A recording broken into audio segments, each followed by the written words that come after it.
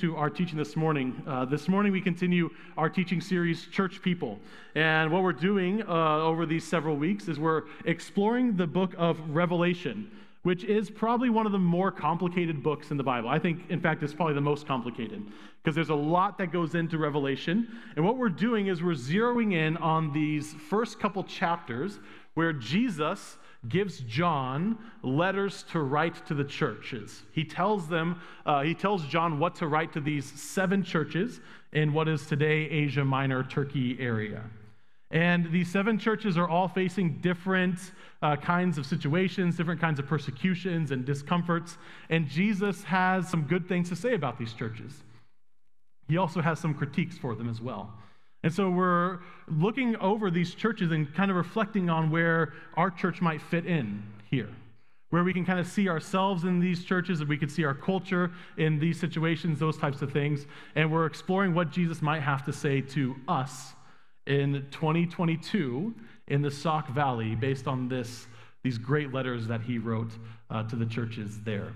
And today, we are looking at the letter to the church in Thyatira. In Thyatira, what we're going to see today is a lot like Pergamum that we heard about last week when Pastor Ben taught on that letter. So there's a lot of the similar things going on. One of the differences is that in Thyatira, everything's just ratcheted up a little bit more. It's a little bit more intense. It's a little bit more hard-hitting. Some of the good things that they're doing is like a little bit better, but also some of the bad things are like worse. And so what we see is kind of like Pergamum, but it's going to be ratcheted up just a little bit. But they're facing a similar situation where they are desiring and asked to combine Christian practices, Christian worship, with some cultural practices and cultural worship. They're in the midst of a city that is not Christian at all, and they're facing pressure to become more like their neighbors. And so we're going to hear some of the similar kinds of issues as we did last week with a couple of new insights I think that Jesus can give us this morning. So we begin this letter this way, and this is going to sound a lot like the rest of the letters that we've read so far. And to the angel of the church in Thyatira, write, these are the words of the Son of God, who has eyes like a flame of fire, whose feet are like burnished bronze. This letter begins like all the other letters. It begins with Jesus. And what Jesus has to say is, I'm the man. I'm the one. And here, he uses this unique phrase. This is the only time it's found in Revelation. He says, I am the Son of God. And we hear that Jesus is the Son of God in lots of places in the Bible. This is the one time that he makes a point to say it in Revelation. So it's important. He's making a statement here. He is the one.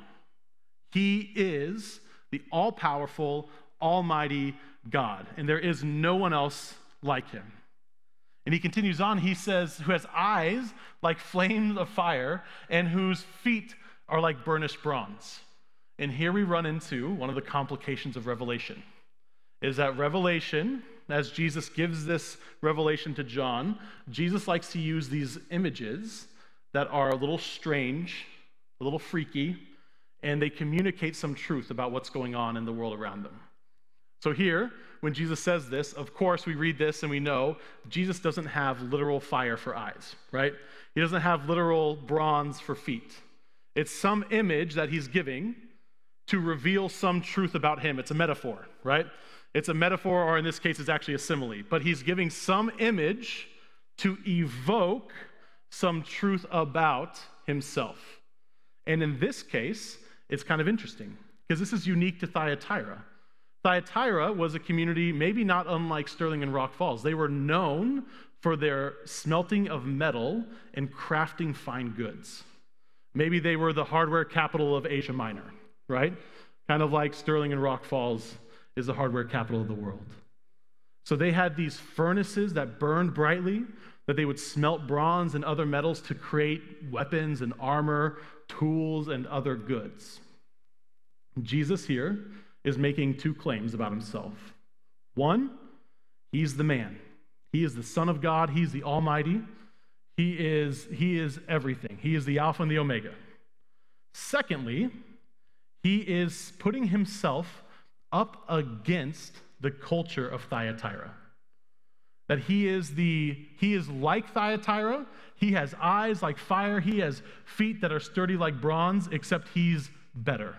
He's more powerful. He's placing himself up and against what the culture would have known. Another interesting thing is that the city of Thyatira, they worshiped a local deity that called himself the Son of God. So Jesus here is placing himself up and against the culture of this community that this church finds itself in Thyatira. And he's saying this: I am better. I am more powerful. I am more mighty. I am more holy than your culture, than the culture that surrounds you.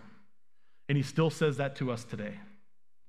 So for the Christians in Thyatira, what he's trying to evoke right now is that it all starts with him. And then he continues. And he gives them some good things that they do, some good notes. He says, I know your works, your love, faith, service, and patient endurance. I know that your last works are greater than the first. This is some pretty high praise, and actually it's probably one of the highest praise he gives any of the churches in these first 7 letters. He says, I know your works, and you do everything right. You love, you are faithful, you serve, you patiently endure. And in fact, not only do you do those things well, when you started out, you were doing them well, but now your last works, your most recent ones, are even better. They're even greater. You're growing, and everything you touch is successful. Everything that you put your hand to works. You are loving well, you are serving well, you are doing everything well. All of your works, they're awesome. They're really, really good. Some high praise from Jesus. He says, the works that you do, they're good. They're great even. And then he offers the critique. But I have this against you. You tolerate that woman Jezebel, who calls herself a prophet and is teaching and beguiling my servants to practice fornication and to eat food sacrificed to idols. I gave her time to repent, but she refuses to repent of her fornication. So they're doing everything right, but the problem is that there is someone, or maybe a group of people, in their church that they tolerate. They're okay with them being there. And Jesus calls them that woman Jezebel. Now, again, we're in Revelation, and so oftentimes we have images, and those images are trying to evoke some other truth behind the image.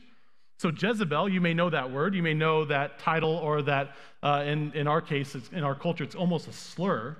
And usually when you call someone a Jezebel, which I pray that you have never actually called someone a Jezebel, if you call someone a Jezebel, probably what you're saying is that they are some sort of loose woman who preys on men to get them to do bad things, right? That's kind of how we use that phrase now.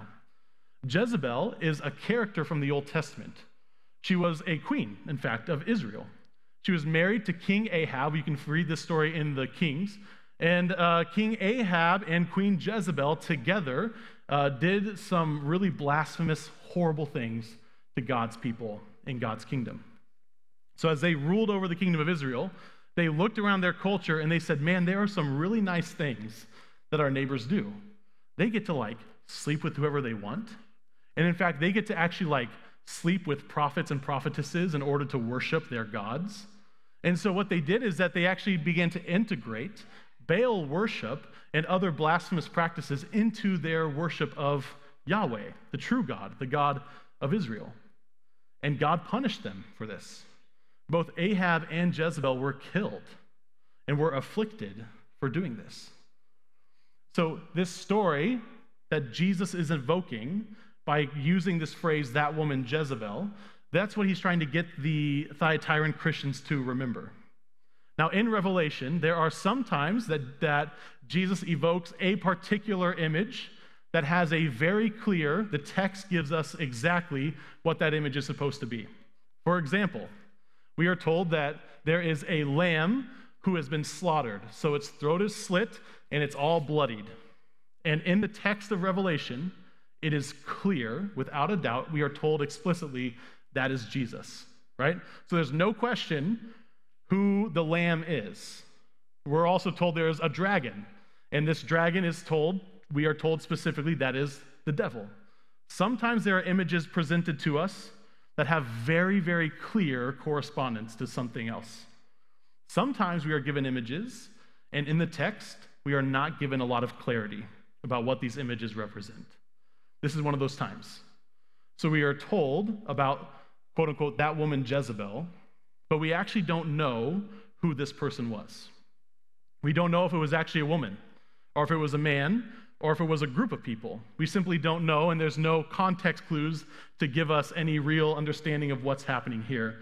So we need to be true to the text. We need to be careful and actually just read what the text says.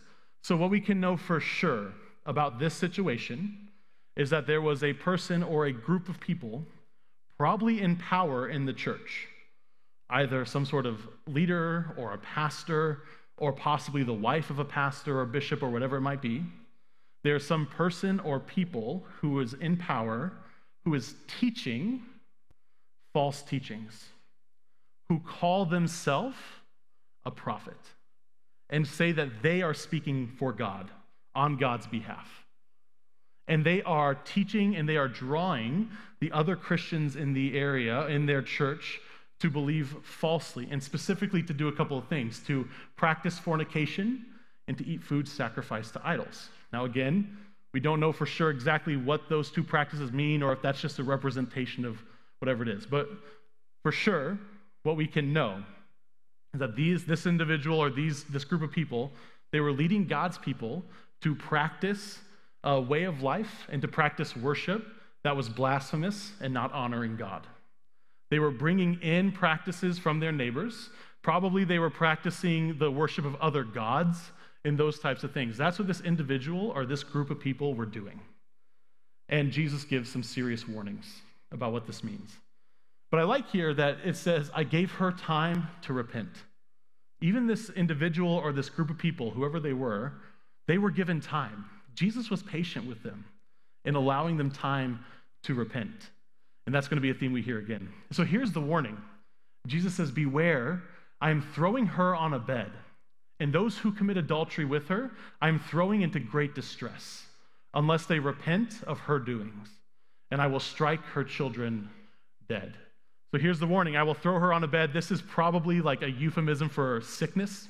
Is probably what this is. So he's going to cause distress and affliction on this person. And those who commit adultery with her, I am throwing into great distress unless they repent of her doings. And I will strike her children dead. This is the warning. There's this teaching, this false teaching that wants to combine what's going on, all the temple worship out there in the culture, wants to combine that with the Christian faith, with the gospel. And if you go down this road, it's not going to end well. There's opportunity to repent. You can turn away. But if you keep pursuing this thing, it's not going to end well for you. Ultimately, it's going to end in death. And then Jesus says this, and all the churches will know that I am the one who searches minds and hearts, and I will give to each of you as your works deserve. And specifically, what Jesus says is that these individuals who are following this teaching, they're doing, quote unquote, her works. They're doing the works of the person that they're following. They're following along in the path of this individual or group of people who's taking the culture and combining it with the gospel, and therefore watering down and ruining the gospel, making it a non-gospel gospel. And this people who are walking in the way of this individual or group of people, they're walking toward destruction. They're walking toward death.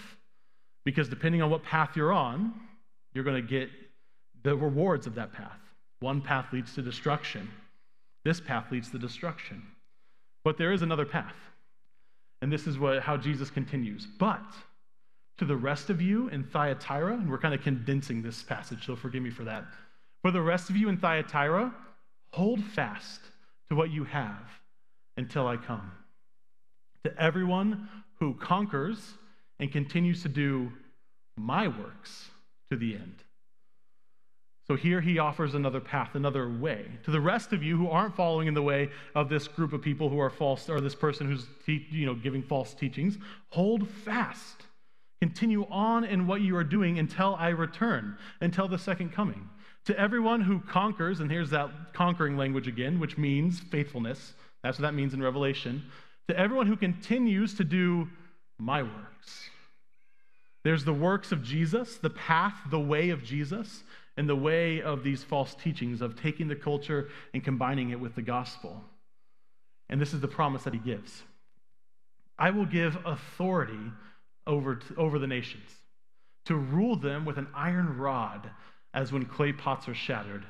Even as I also received authority from my Father, to the one who conquers, I will give the morning star.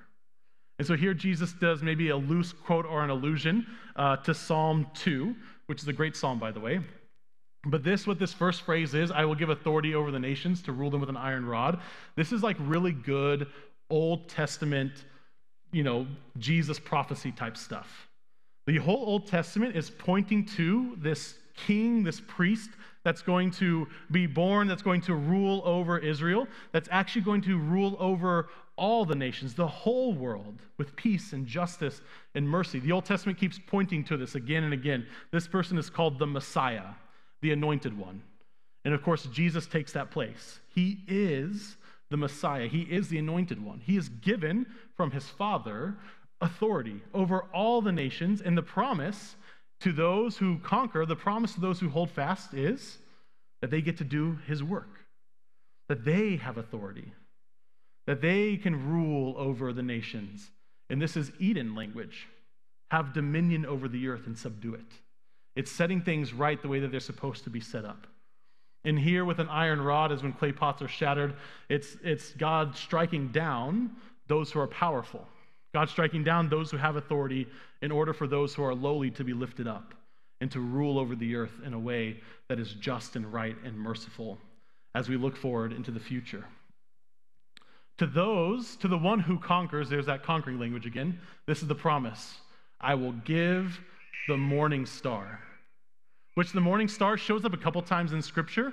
And the morning star is the last star that you see, right? As the sun's coming up, this is the brightest star that you can see on the horizon.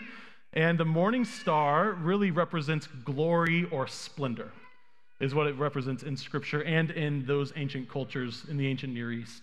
It represents glory and good things. In fact, in Revelation, Jesus is called the morning star. It's this glorious and splendor future that is offered. And to those who receive, to those who conquer, that is, I will give the morning star. Jesus is pointing forward. He's saying to those who walk in my ways, to those who do my works, who rule and do their work the way that they're supposed to, the way that I did my work, they're going to have this glorious future. Because for those who do the works of Jesus, not only do they have the works of Jesus, but they also have the future of Jesus. This new heaven and this new earth to live forever as new creatures who get to continue to do Jesus' work by caring for and subduing the earth and worshiping God freely. That's the future, the glorious future that's out there ahead of us, and that's what Jesus is pointing to. So we're given two paths here. The way of the Jezebel that looks at a culture and says, man, there's some good things out there. So maybe I'll take a little bit of that, even though I know it doesn't really honor God. Maybe I'll take a little bit of that, or maybe I'll twist God's word to kind of fit into this cultural norm, and you kind of pull that in. And there's the way of Jesus, whose works are full of love and service and faith and patient endurance. Because as we look out in our world, and in our culture specifically, there are some good things that we see, right? There's a little bit of overlap with the gospel. But there are also some things that we see that we know are not of God, that we know do not honor God. The way the world approaches how we ought to work, how we ought to think about others, the competitive, egomaniacal way that we approach our lives, we know that these things don't honor God. Sometimes we put our faith into whatever it might be, a political identity or a political individual or even a sports team or a cultural idea. We buy into these things and we look out and we say, those things are really nice. I would like that. And so we take it and we combine it with the gospel instead of letting the gospel stand as it is. And so we, as the people of God, as the transformed, spirit-filled people of God, the reality is, even though we ought to love and face our world with compassion and empathy, the reality is we ought to be a little bit different from them. We ought to be a little odd. compared to our neighbors.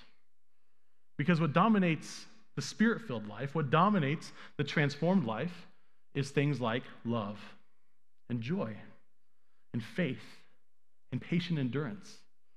All the fruits of the Spirit. This life that is uniquely different to the kind of cynical, depressed, bitter world that we face. Our lives are different. And it doesn't matter what you do in this life. It doesn't matter if you are a business owner or if you are like a state politician or if you're the mayor or if you're the sheriff all the way down to the pizza delivery boy or the gas station attendant part-time. It doesn't matter what you do. The way that you go about that is what Jesus is concerned with. Is the way that you do your work full of love and peace and joy and all the others. Because it doesn't really matter what you do. What matters is the way that you go about it. And he offers us to continue in these works, to continue in love, to continue in hope, to continue in joy in all of these things. That's the invitation this morning. And here's what I love about this passage, is that twice it is mentioned that those who are obstinately working against God are offered an opportunity to repent. God is really bad at holding a grudge. And in fact, God says that he will forgive our sins for his sake. He will turn his face away from them and he will forget them. As he looks out into our glorious future, as he looks out into the morning star of our future, he knows that we're going to stumble. He knows that we're going to get weak. He knows that we're going to fail from time to time, and he is always there, always ready to pick us up, to dust us off, and to help us repent, to continue along this way and doing the work of Jesus. This is the future that we are offered. This is the future that he invites us into, is to continue his work and create love and faith and service and patient endurance, whatever it is that we do. Amen.